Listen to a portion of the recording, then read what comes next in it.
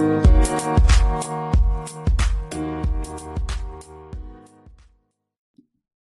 what's going on, everybody? I hope you guys are having a fantastic day. You're listening to Wicked Sources, the podcast. I'm your host, Mike, broadcasting live from Los Angeles. Every week, I bring you news information that could affect you, including alternative products that can bring a little comfort to your life. For our awesome culture and community of smokers, vapors, stoners, and all-around hippies. If you like what you hear and you want to stick around, consider subscribing. Before I begin today's podcast, I want to shout out my sponsor, Anchor.fm. If you've ever wondered about starting a podcast, now is the best time. Anchor.fm allows you to record, add music, transitions, and so much more. They'll even help you distribute your podcast to multiple platforms, all automatically. Anchor.fm. Try it today. Hey, welcome back, everybody. I hope you guys are having a fantastic day. Today, we're going to talk about the legalization of marijuana. I've been following this story for the last year or so as we've been watching more and more bills be proposed and as we watch more and more states commit to the change. This is something I saw and it has me concerned, as I imagine many others might be as well. So this was released on September 21st. It says Amazon says time has come for U.S. to legalize marijuana.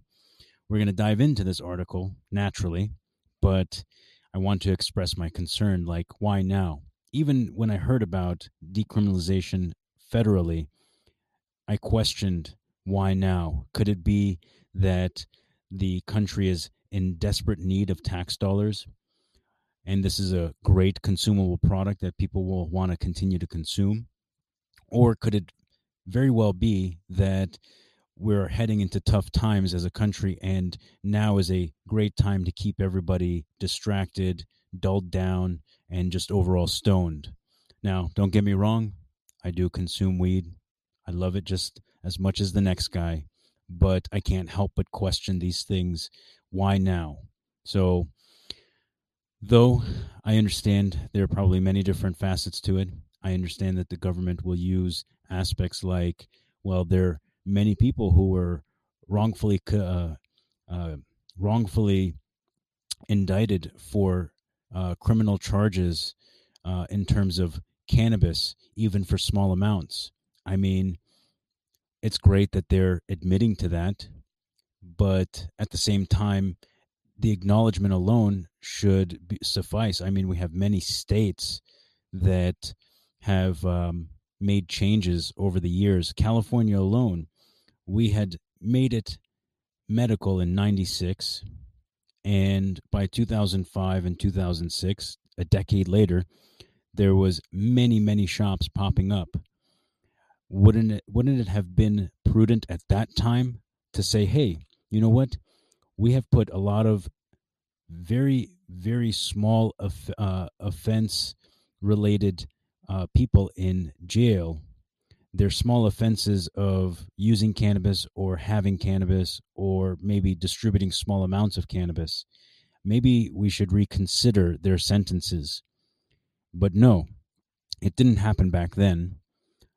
They waited another 15 years to begin having discussions about it. State laws are always going to vary compared to federal laws. If a state can automatically decide we're going to go medical and make it available to the public through doctor recommendations, it would have been nearly as easy to go over old cases and see, well, this person was put in because they had, an eighth of weed on them, and they went off to jail for like 5 years for possession of marijuana, or 3 years. That is, I feel, a small thing that they could have done even back then. But no, they waited 15 years. So I ask a very simple question. Why now? Why is it relevant now that they take these drastic actions? I'm not complaining. I just question, where is it coming from, and what's the benefit to do this now?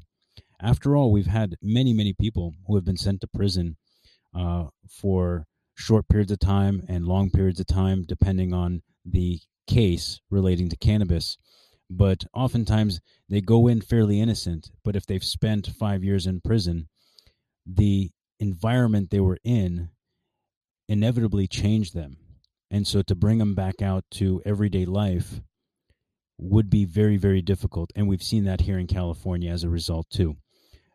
Gavin Newsom, our governor, over the course of 2 years has been releasing more and more prisoners under the idea that, you know what, these are drug offenses. They shouldn't be in jail. Let's release them. But they aren't the same people they were when they went in.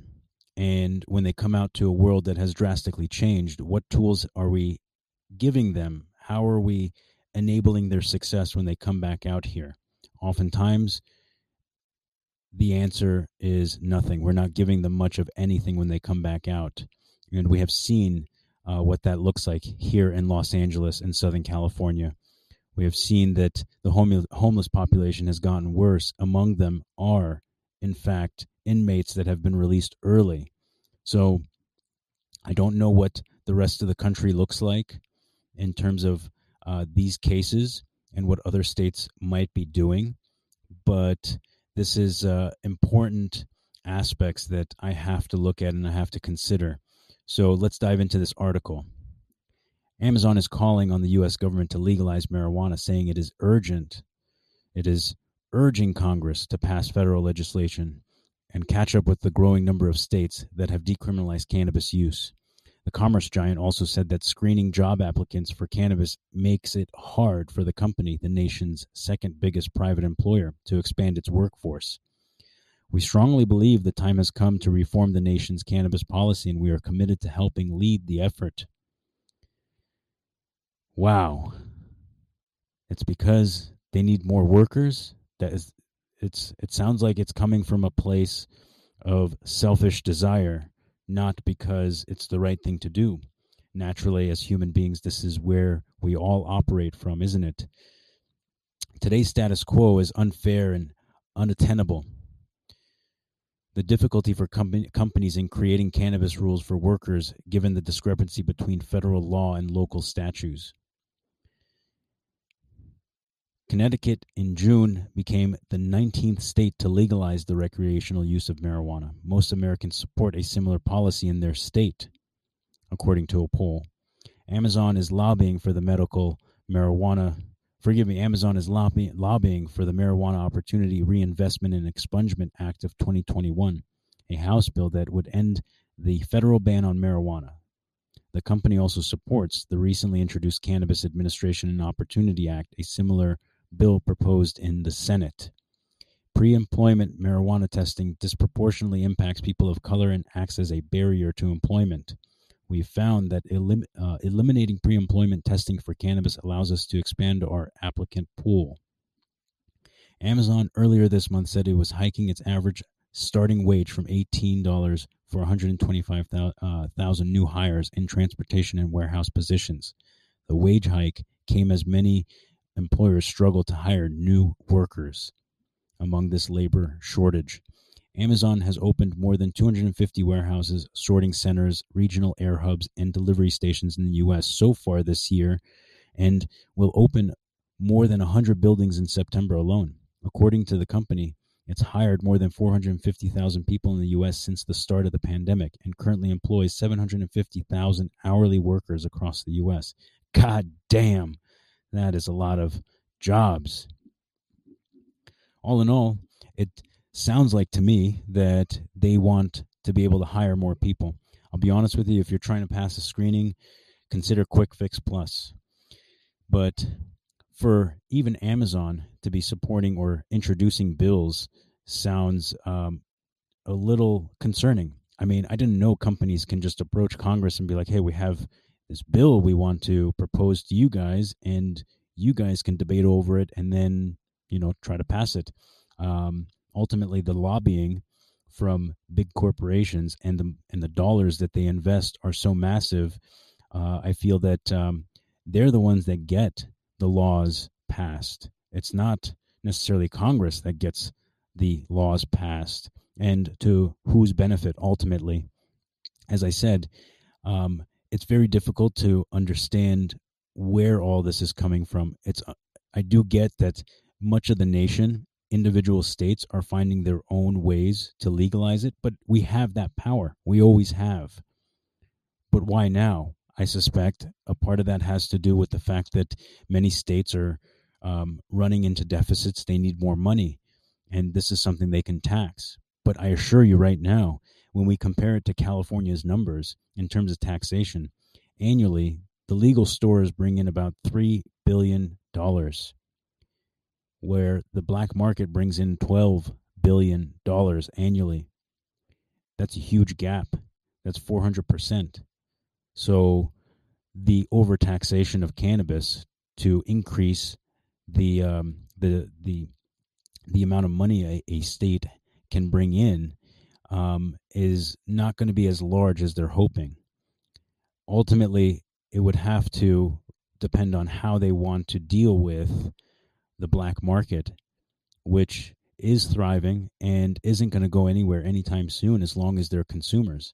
When you walk into a dispensary here, a legal one or a recreational shop, the fact that you're paying 30 to 35% tax on a consumable product like cannabis is insane. And where does that money go? This is something that I've been really, really curious about. And I understand that oftentimes all of this money being generated isn't really properly allocated. There's constant issues with funding in this state. As large as we are, the fifth largest economy in the world, and with as much tech as we have here, where is the money going? We have seen it in varying other projects as well. They say that this will increase the amount of money that the state can have to be able to afford to pay for many other things. But at the end of the day, I just don't see it. I don't see it being used in a sensible manner. For another example I can give you is we were trying to build a bullet train here from Los Angeles to San Francisco, and that project is still not finished, and we are way over budget. Last time I checked, companies that bid for these projects have to bid and win that bid, showing that they can do the job within the amount they're bidding. But when they run out of money and ask for more money, we just give it to them because they're halfway through or whatever the case, and we don't want to have an unfinished project that is of this size and scope. But what happened just a year or two ago? They decided, you know what, it's not going to stop. We're not going to build it to San Francisco since we're on a budget crunch. It's going to stop at Bakersfield.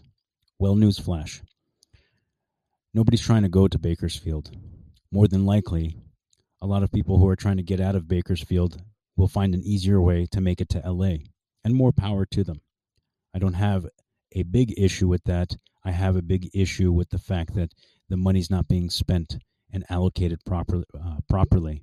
The same would be said about how much tax revenue would be gained from these cannabis laws going into place. Where is it going to go? What is it going to fund? And who's going to oversee it? Or are any of us really going to benefit from overpaying these types of taxes for cannabis? This is the reason why the black market exists, and it is thriving. It's thriving because legal marijuana and the overtaxation as a plan is failing. That's the bottom line. It's a failure. So if we can find a common ground and maybe bring the taxation a little bit lower, perhaps it would make a little more sense for everybody to actually buy from a dispensary. Perhaps if we can dial back some of the regulation and allow small businesses to participate again in cannabis, that would be good for everybody. Over the course of the 2 to 3 years since the recreational laws passed here in California, more people who had legitimate businesses in the cannabis industry had gone under completely or moved over to the black market because at one point they were a legal business, and after this new law, due to the very strict regulations, they're now considered not a legal business. So what are they to do? I mean, I've seen the same thing in the Emerald Triangle, where cultivation had been prominent for the last 30, 40 years. These are farmers who built their lives on cannabis cultivation. And when the laws were in their favor, they were actually thriving. Well, now, for those same farmers up in the Triangle, in the Humboldt County areas, they're being told they can't operate, that they need a different facility.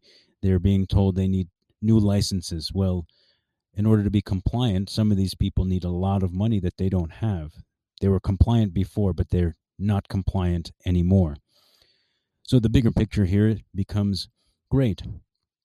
Amazon is asking to get this law changed and decriminalize it nationwide because they're having trouble hiring people due to cannabis screenings. I can tell you right now that there are many people who can get past those screenings. I guarantee you there are Amazon drivers and Amazon workers who still smoke weed and were able to get that job. I don't believe what they're saying to be true. I feel that there might be something much deeper, or at least their interest might be much more nefarious than meets the eye. Of course, it's speculation, and we will see, but we've already pushed out lots of mom and pop businesses out of this industry. And it's looking like we're paving the road to legalization to allow giant conglomerates like Amazon to take over. You heard it here first. I may be wrong, but the chances are much more likely that they'll become participants in this industry rather than not, especially when the federal laws will be more in their favor. Big business will come with a wall of money never before seen if it's federally legalized. Now, are there positives to this? Of course. Naturally, there are going to be some positive things. People will be released from prison, and I pray for them that our government will give them the proper tools and abilities to maintain a decent life once they do get out. At the same time, on the flip side, there are also negatives that I see, and that's the taxation. That's the misappropriation of funds. These are our tax dollars, after all. Where are they going? What are they going to do with this money? How are we, the people, going to benefit from it? So, what are your thoughts? I'm going to end it there. I'll catch you guys on the next one.